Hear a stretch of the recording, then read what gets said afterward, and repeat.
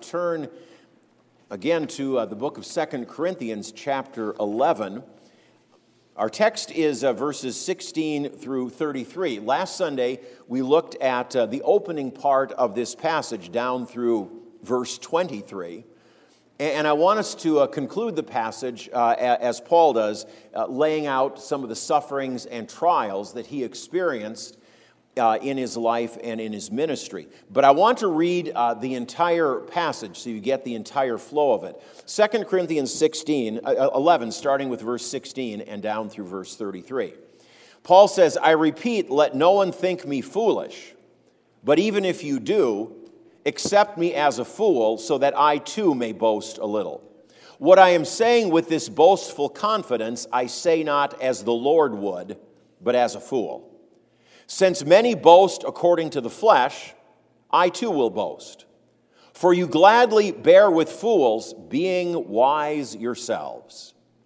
For you bear it if someone makes slaves of you, or devours you, or takes advantage of you, or puts on airs, or strikes you in the face. To my shame, I must say we were too weak for that. But whatever anyone else dares to boast of, I'm speaking as a fool, I also dare to boast of that. Are they Hebrews? So am I. Are they Israelites? So am I. Are they offspring of Abraham? So am I. Are they servants of Christ? I am a better one. I'm talking like a madman. With far greater labors, far more imprisonments, with countless beatings, and often near death. 5 times I received at the hands of the Jews the 40 lashes less one. 3 times I was beaten with rods. Once I was stoned. 3 times I was shipwrecked. A night and a day I was adrift at sea. On frequent journeys, in danger from rivers, danger from robbers, danger from my own people, dangers from Gentiles, danger in the city, danger in the wilderness, danger at sea, danger from false brothers, in toil and hardship, through many a sleepless night, in hunger and thirst, often without food, in cold and exposure. And apart from other things, there is the daily pressure on me of my anxiety for all the churches. Who is weak, and I am not weak? Who is made to fall, and I am not indignant? If I must boast, I will boast of the things that show my weakness. The God and Father of the Lord Jesus Christ, he who is blessed forever, knows that I am not lying. At Damascus, the governor under King Aretas was guarding the city of Damascus in order to seize me. But I was let down in a basket through a window in the wall and escaped his hands." Our text is all about boasting. And surprisingly, it is the Apostle Paul who is doing all the boasting. I'm sure that you understand people boast for all kinds of reasons. They boast because, for example, they're insecure. They want to be accepted. They boast because they want to be validated in some way. Boast because they think they're better than others. Boast because they want to diminish somebody else. Boasting because they want to impress people and thereby maybe gain control over them to one degree or another. Boasting is a pretty empty exercise. I like something that Mark Twain said about boasting. He said, "Noise proves nothing. Often a hen who has merely laid an egg cackles as if she had laid an asteroid."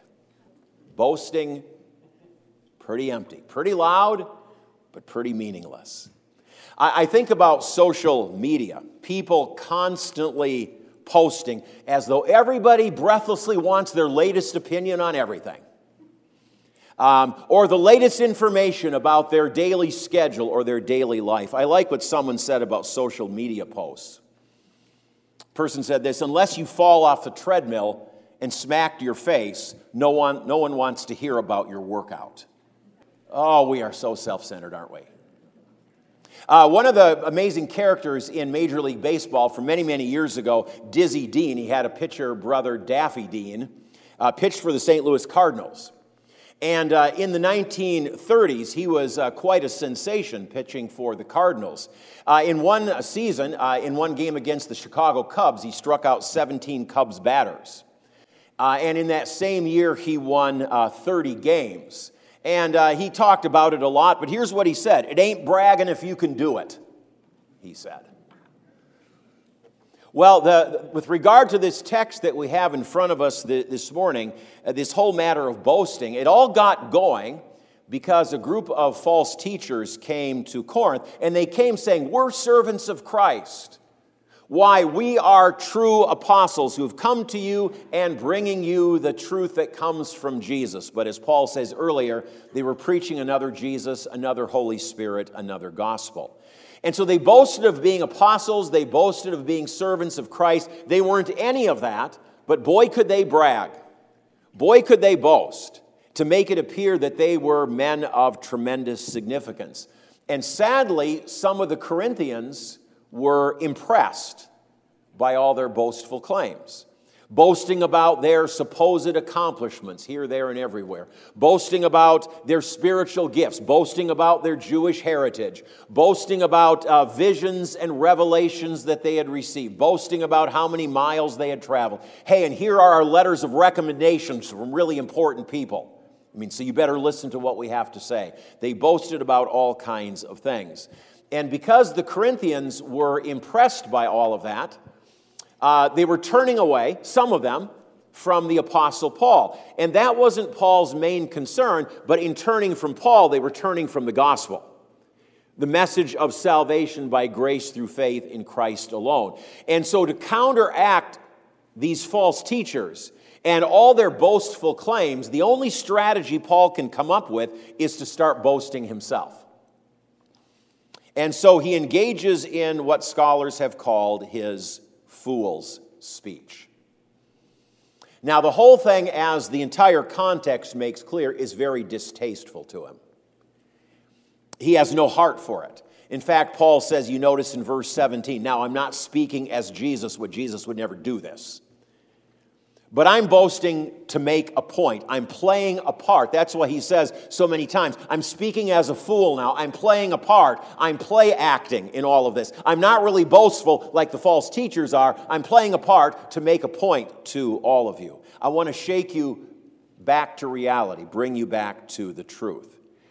And so as we noticed last week where Paul begins his boasting, he starts with the same things that the intruders in Corinth had started with, namely their Jewish nationality and heritage. We're Israelites. We're Hebrews. We speak the Hebrew language. We're of the seed of Abraham. All these things.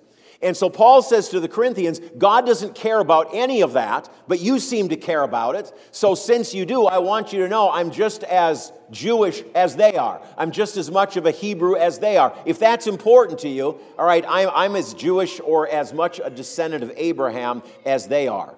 Now, they're servants of Christ, so they say. Paul says, all right, if they are servants of Christ, I am far more a servant of Christ. And then he says, no, I'm really talking like an insane person. And after he finishes saying, I'm a greater servant of Christ, we expect Paul to launch into a list of all his accomplishments like the false teachers did. We would expect Paul in the next verses to talk about all the things that he had achieved in ministry. All the letters that he had written. How many do we have in our New Testament? All the places he had traveled to, the converts he had won, how many people he had baptized, how many miracles he had performed, all the church councils that he had been a prominent member of, the congregations he had established, all the money he had raised for the poor in Judea and Jerusalem. You would have expected him to boast about all of these things, but instead, what does he do? He boasts about hardship, persecution, weakness, and loss. You notice that in verse 23. Are they servants of Christ? I'm a better one. Now I'm really talking like an insane person. But then he says, with far greater labors, far more imprisonments, with countless beatings, and often near death. That's the heading for the rest of the text that follows. And Paul, in the verses that follow, is going to give us the specifics of what he touches on in summary in verse 23. And so as we look at what Paul writes in the remainder of this text, let's remember that his list is not exhaustive. It's illustrative. And let's also remember that as Paul writes this amazing list in 2 Corinthians, he lived for another 11 years. Beyond the writing of 2 Corinthians, how much did he suffer in the next 11 years? To add to this list, which isn't even a complete list to start with. So this is just a sample of what Paul endured. Let's work our way through what he writes here. Here's his list. Starts out in verse 24, 5 times I received at the hands of the Jews the 40 lashes, less one. In the book of Deuteronomy, chapter 25, the law of Moses prescribed that if one broke the law, one of the punishments that could be meted out was beatings. And the number of lashes was to correspond to the seriousness of the offense. So if it were a minor offense, just a handful of lashes, the more serious it was, the more lashes were administered. And the law of Moses said the absolute max you can ever give is 40 lashes. The penalty beyond that, by the way, was the death penalty. So this is the next thing to the death penalty. Paul here says, I received at the hands of the Jews the 40 lashes minus one. The practice had been put in place by Paul's day that you didn't want to miscount. As you're beating somebody with the maximum number of lashes, you don't want to miscount and give them 41, let's say. That would be breaking God's law. So you'd only give 39, so if you inadvertently miscounted, you wouldn't go over the 40 limit. Something else about these kinds of beatings. Jewish custom said if a person died while undergoing a severe beating, which happened, the person doing the beating was not guilty of manslaughter, murder, anything like that. That was just part and parcel of the way it goes. And so what I want you to realize is the potential, when you got the 39 lashes, the potential was you wouldn't survive it. 5 times Paul received the maximum penalty. It could have taken his life any one of those 5 times. And why did he receive that maximum penalty? As I say, the next one up was the death penalty. It's undoubtedly because he went into the synagogues, preached Jesus as the true Christ, the Messiah, the Savior of the world. For the Jews, that was false teaching. That was blasphemy of the worst sort. There is no crime worse than that. And so he was given the ultimate penalty. The Jews had no authority over the death penalty. The Romans had to do that. Otherwise, they would have executed him if they could have.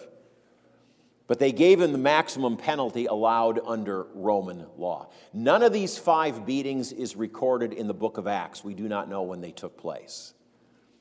5 times. The maximum severe penalty. Notice verse 25, 3 times I was beaten with rods. That's what the Romans did. And of course, we have one of those 3 times in the book of Acts chapter 16, where Paul and Silas were in Philippi. Remember, they were arrested. They were thrown into prison. You know the story about them singing at night, the conversion of the Philippian jailer, all of those things. But one of those times beaten with rods is that famous story out of Acts 16. There's another 2 that aren't recorded in the book of Acts. Notice again, verse 25, once I was stoned. We have that story in Acts.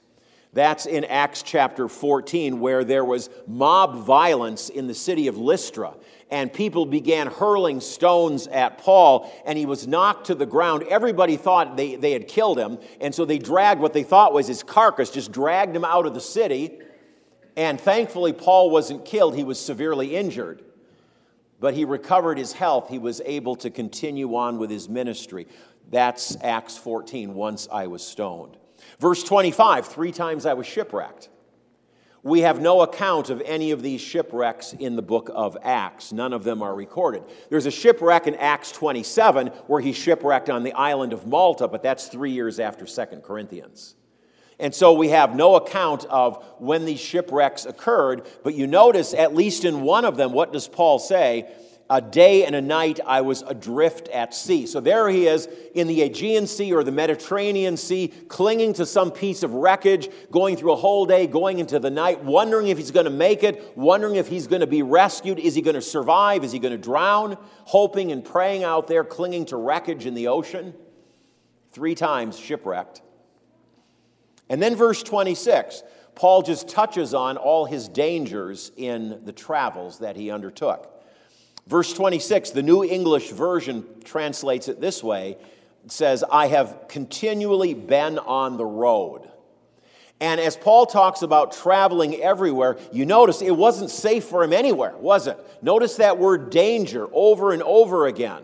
He mentions robbers as an example. Out in a rural area, out in a remote area. Danger from robbers. Crossing dangerous rivers. It was dangerous at sea. It wasn't safe in rural areas. It wasn't safe, he says, in urban areas. I'm in danger from my own people, mob violence or whatever it is. I'm in danger from Gentiles, legal action taken against me. And so everywhere I go, on land and sea, in the cities, in the country, there are a whole host of dangers, more than I can enumerate in this passage, Paul says, that I've experienced. And all of those dangers are one thing, but notice the worst is at the end of the list in verse 26. Danger from false brothers. Those who claim to be Christian, but from one motive or another wanted to destroy the Apostle Paul and his ministry, using treacherous ways to undermine and to oppose him. Perhaps as Paul came to an area, denouncing him to the religious and political authorities. Guess who just showed up in our county? Guess who just showed up in town? This is a troublemaker of the worst sort. Just want to make sure you as a sheriff's department know about it. Those kinds of things. Maybe even those false brothers revealing the names of elders or other Christians in congregations who supported Paul, getting them in trouble also with the authorities. Paul says, danger from false brothers. That's a sad sentence to read. And then you notice verse 27. Paul says, in carrying out my calling, I've battled weariness and exhaustion.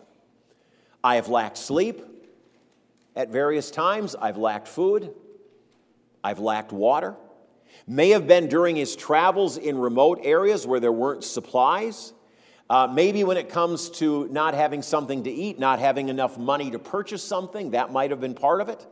You think about lack of sleep. Okay, Paul had to support himself many places. He worked as a tent maker. Well, when can he minister to people? It's during the day when everybody's up and around. So he'd minister, he'd preach, he'd teach, he'd be in the synagogues, he'd be in homes, all these kinds of things. Then when night fell and everybody went to bed, he had to make a living. And so he'd stay up into the wee hours of the morning working at his craft so that he could provide for himself for the next days to come. Not enough food, not enough water, lacking sleep many, many times. Then you notice he mentions in verse 27, cold and exposure.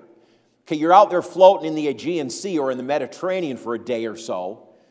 Talk about cold and exposure. Or in cold weather, crossing freezing cold rivers, those kinds of things. Being exposed to storms when he's traveling, being confined to damp prison cells of one sort or another. In carrying out my calling, I've battled weariness, exhaustion, lack of sleep, lack of food, all those kinds of things. And then we discover in verse 28, what I mentioned earlier, we discover this list of hardships is not meant to be a complete listing. Because Paul says, and apart from other things, there is the daily pressure of my anxiety for the churches. Paul says, I could have given you a whole lot more. I could have given you a whole lot of detail in all these things, but I choose not to do so. But he says, there's one more thing I want to mention here, is that there is the daily pressure on me of my anxiety for all the churches. I'm not always in jail. I'm not always lacking in food or sleep. But every day, without exception, there's the pressure of the churches. I am worried about them, Paul says. And undoubtedly it refers to all the congregations, I'm pretty sure, but particularly the ones that he established. He was responsible under the leadership of the Holy Spirit. He had evangelized. He had been a church planter. He had been a missionary. People had been converted. Churches were organized. Elders were appointed. All of those things. And so as Paul left to go on to the next place, I hope they're doing well. I'm praying for them. And then sometimes he'd get word of maybe what was happening in a particular city, particular trials the congregation was undergoing, and he was anxious about that. Lord, sustain them, help them through it. That weighed on him. Or sometimes he'd get a report about what was happening in the life of an individual believer. Maybe somebody he led to the Lord. He had had dinner in their house, whatever it was. And then he gets a report of what's happening in their lives. And Paul is burdened by all of that. You notice his heart really is laid bare in verse 29. Who is weak and I am not weak? Their weakness is my weakness because they're on my heart, he says. Their frailty is my frailty because they're on my heart. And then he says, who is made to fall and I am not angry? When I hear that somebody I've led to the Lord or somebody I've discipled and I hear that they've been led astray, when I hear how somebody who is weak has been hurt by others, we heard that in the gospel reading, didn't we, about the seriousness of one of these little ones, you create harm, you bring harm. Paul says, when I hear that, I'm filled with anger at what has happened to that person. Paul identifies that burdens him every day as well. And so we come to the end of the passage, and Paul says in verse 30, so if I must boast, and chapter 12, he says, by the way, you Corinthians pushed me into doing this little exercise. Paul says, I will boast in the things that show just how weak I really am. In fact, Paul says, I want to cap off this whole list by just briefly reminding you of a story. One more example of my weakness, one more example of my humiliation. And he says in verse 31, as God is my witness about this event, and in fact the whole list, I'm telling you the truth in all of this. And it's an incident, you notice here in verse 32 and verse 33. It's an incident that took place in Damascus at the very beginning of Paul's apostolic ministry. You remember Paul went to Damascus as a persecutor. He went there with letters from the high priest in Jerusalem to arrest believers, to bring them back to Jerusalem for trial and for punishment. And so as he came to the city, you know the story, Acts 9, it's told for the first time in the book of Acts, several other times. But Paul comes to the city, and about noonday, you remember the account, a brilliant light shines, he falls to the ground. Who are you, Lord? He says as he hears the voice speaking to him. And Saul of Tarsus, the apostle Paul, is converted on the road outside the city that day. Well, he goes into Damascus, and Luke tells us in Acts 9 he stayed there for some days, is the way Luke puts it. But as he had been newly converted to Christ, Acts 9 and verse 20, and immediately he proclaimed Jesus in the synagogues, saying, he is the Son of God. And Luke says people were amazed. Here's a persecutor. I mean, he came to town like 2 weeks ago, wanting to get rid of every Christian he could, and now he's proclaiming Jesus as the way, the truth, and the life. People were amazed, Luke said. And at every turn, as people would argue with him, Luke says, he confounded all of his opponents. Well, that went on for a short time. But then Paul left the city. We know from the book of Galatians that after some days in Damascus, he went into Arabia, he tells us. And Arabia isn't Saudi Arabia. We think of that on the map today. Arabia would be what is the Sinai Peninsula today. It would be what is the country of Jordan on the east side of the Jordan River. That was the Arabia of Paul's day. So he went there someplace, and he was gone for 3 years. I wonder why 3 years? How long were the original 12 trained by Jesus before they went out? It was 3 years. And so before Paul officially begins his apostolic ministry, he's there in the wilderness being prepared by God for 3 years, as the other 12 were. And during that time of preparation, undoubtedly he proclaimed Christ. Undoubtedly, he spoke of his faith to all who would listen. I'm sure that was true. But after the 3 years training, he's now ready to officially begin his apostolic ministry, so he goes back to Damascus. And there, of course, the word is that this Saul of Tarsus, this Paul, is now back in Damascus. And he had pretty much over 3 years offended just about everybody, Jew and Arab alike, by his proclaiming of Christ. And so the Jewish authorities conspire with the Arab governor of Damascus under the authority of King Aretas, Paul says, to see that he is arrested and done away with. You can read that, the whole account in Acts chapter 9 that Luke writes for us. And so at the beginning of his apostolic ministry, before he can ever get underway, there's an attempt to kill him. And so Paul's life from that initial point, the official beginning of his apostolic ministry and onward, is marked by humiliation and weakness and danger, day in and day out, but God's intervention and mercies the whole way. So what is Paul going to do? He's been commissioned as an apostle by the Lord Jesus Christ. The police are patrolling the streets. They're looking for him.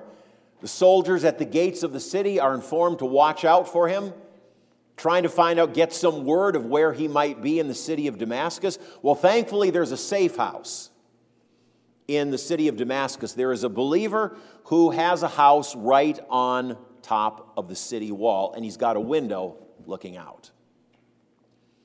And so Paul is there in that safe house, and as night falls, and as the authorities perhaps are closing in, they put Paul in a wicker basket of all things. And they've got some ropes, and they let him down through this window that's up on the wall, in the house that's on the wall. Let him down through the window in this wicker basket to the ground. Paul gets out, and he makes a run for his life. Don't miss the powerful contrast between the way Paul approached Damascus 3 years earlier and the way he left it. That's the point he wants to make here. When he came to the city, it was broad daylight. Sun was shining, it was noonday, the sun was at its zenith. He came as a person with great power. He came with great authority. He came as a conqueror. He was boastful, arrogant, proud, strong. He was climbing the ladder to success. That was Paul when he came to the city 3 years earlier. Acts 9, 2 Corinthians 11, when he leaves the city, how radically different. He leaves in the dead of night. He leaves in weakness. He leaves as a persecuted Christian. He leaves with his life on the line, his life in danger. He leaves in a humiliating way in a wicker basket, something you'd carry fish in. He's lowered in a wicker basket over the wall into the darkness, and he escapes. But Paul concludes this list by telling this initial story. When I started my apostolic work, let me remind you of what happened. Because Paul sees this as a paradigm for his life and ministry. Is that throughout Paul's life and ministry, one trial after another, God's strength would shine forth in his weakness. That's the point Paul's making. And the point that Paul makes to the Corinthians is all the things that I've delineated in my letter here have marked my life, have marked my ministry from the first day until the present. Let me close with this. In Roman times, one of the most coveted awards a soldier could win, it's sort of like our Medal of Honor. It was that prestigious. One of the most coveted military honors that a Roman soldier could win was in Latin called the Corona Muralis, the wall crown. It was an award that was made of gold. It was fashioned to look like the turreted wall of a fortified city. And it was given to the first soldier. So the Romans are besieging a city. And they have their scaling ladders. and they're going to be storming the walls. And so as those scaling ladders are then tipped up against the wall, the first soldier to make it to the top and to make his way victoriously to the top of the wall, leading the way for the other soldiers, leading the way to victory, won the wall crown. The Corona Moralis. It was a crown, an award to be worn with pride. When everybody saw it, it was like, what great accomplishments. It's like if you met a Medal of Honor winner. I mean, this was a tremendous honor. It was something worn with pride. Paul says, I didn't go up over the wall. I was led in a basket in weakness and shame and disgrace down the wall. And Paul says that in a nutshell. The false teachers are coming, claiming, if you will, the wall crown. Look how great we are. We're the first, we're the best, we're the greatest. Paul says, no, I wasn't storming the walls at the top of the ladder. I was let down in shame in a basket by a rope on the outside. And Paul says, so let the false teachers boast as they will. Paul's attitude was that of the songwriter, I will not boast in anything. No gifts, no power, no wisdom, but I will boast in Jesus Christ, his death and resurrection. And I want you to notice in closing, let me read several verses in closing from Romans 8. Paul, writing from a lifetime of trial and experience, here's what he writes. Who shall separate us from the love of Christ? Shall tribulation or distress or persecution or famine or nakedness or danger or sword? Then he quotes from the book of Psalms, as it is written, for your sake we are being killed all the day long. We are regarded as sheep to be slaughtered. No, in all these things, we are more than conquerors through him who loved us. For I am sure that neither death nor life, nor angels, nor rulers, nor things present, nor things to come, nor powers, nor height, nor depth, nor anything else in all creation will be able to separate us from the love of God in Christ Jesus our Lord. Who shall separate us from the love of Christ? Whatever it is that you and I go through, whether it's as a Christian, whether it's the struggles of life, whatever they may be, what can separate us from Christ's love? And the answer is nothing. Paul imagines the worst. And he says there's nothing in all the universe that can separate us from God's love for us. And in all these things, in the midst of it all, the world doesn't see it that way, but we can be more than conquerors, over-conquerors, super-conquerors, I guess you could translate it, through the one who gave his life for us. Ministry isn't easy. Life isn't easy. But God's presence is sufficient. And the peace of the Holy Spirit is all that we need. Let's pray together. Lord, this is an amazing list. I'm sure everybody here would identify with me in saying, I wouldn't have survived half of it. I probably would have quit a long time ago. But Lord, you called and commissioned Paul to be your servant, to carry out your work, to minister in the face of great and daunting and sometimes very terrible things that came his way. So, Lord, in our lives, as we prepare to go out for the week, what is it that some of us will face? Can anything we face separate us from your love? Can anything sweep us away? And the answer is no. Lord, so often in life we want the so-called wall crown. We want to climb the ladder of success. We want to get to the top. We want to be first and best and boast about it and take great joy in it. But as Jesus reminded us in our gospel lesson this morning, the one who would be greatest, all the disciples were boasting about which one was the greatest. The one who would be greatest, let that one be like a child in humility and in lowliness. And so, Lord, that is where victory is found, because then all the glory goes to you, the praise goes to you, the focus is on you. And Lord, truly, indeed to you be all glory and honor and praise. May it be so in our lives in this week to come.